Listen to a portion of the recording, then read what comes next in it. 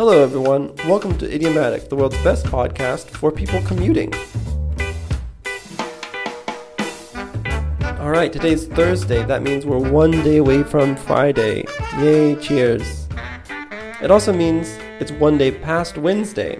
That means we have two idioms to review. Yesterday's idioms, Wednesday's idioms. Yesterday's idioms were about people making mistakes and how we react to that.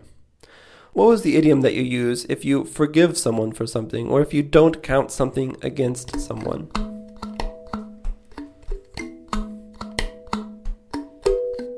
To give someone a pass on something.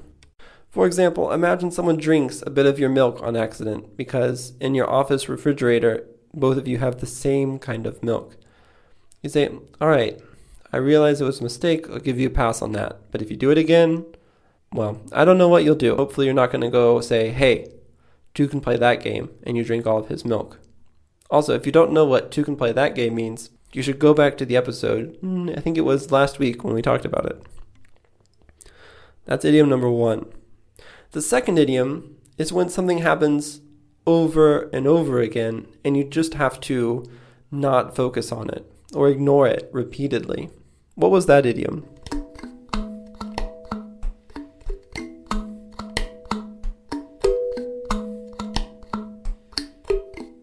It was to look past something. In yesterday's example, it was looking past a very effective boss's unfortunate sexist comments. It could also be his unfortunate clothing choices. Alright, let's move on to today's idioms. The first idiom is to run something by someone. The preposition can change. Sometimes we say to run something past someone. So I'll use both. Here is the example sentence. If you think we should change the location of the event, you're going to have to run that past the boss. So there you heard run it past. Let's listen to it again with run it by. If you think we should change the location of the event, you're going to have to run that by the boss. So they have the same meaning. And what do you think that meaning is?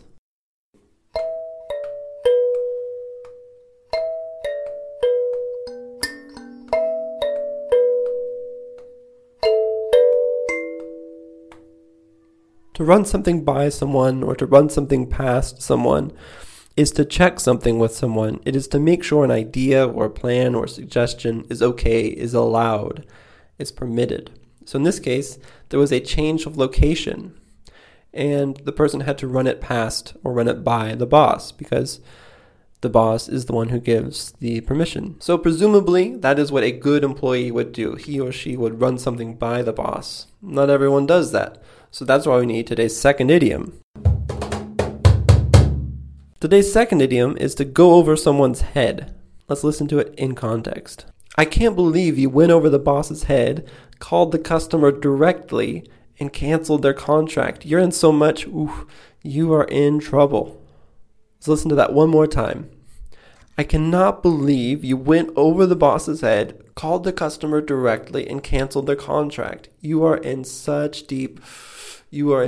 much trouble.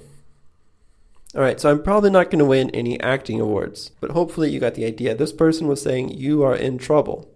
Now, why was he in trouble? Well, what does it mean to go over someone's head? Try to define the word, having heard it twice.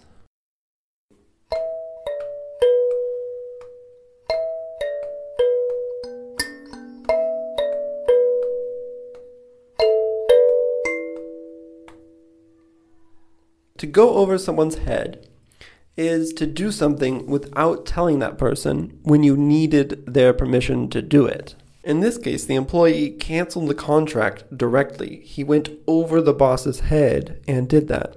He needed to check first with the boss. Now that you know the idiom, you can say he needed to run that by the boss, but he didn't. He went over the boss's head. I really like this idiom because it's very visual. The idea is that you're in a hierarchy of people being on top of one another. Some people are superior to others because that's how businesses work.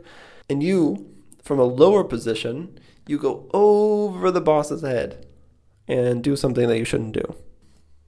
All right, those are today's two idioms. Notice that they are antonyms. They mean the opposite things.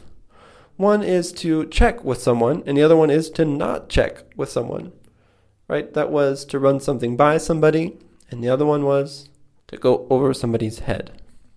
So if you are a person who needs to run things by people, then you also maybe have had the experience of going over someone's head. Or maybe someone went over your head. If you were a project director and one of your co-workers just went straight to the boss and complained, that person went over your head. That probably made you angry. Maybe it made your blood boil. So these are very useful idioms, and I encourage you, after the podcast ends, to think about how you can apply them to your life. As always, every Thursday, I'm going to say goodbye for the weekend, unless, of course, you are one of my favorite people who is a Patreon subscriber, in which case I will see you tomorrow for the review.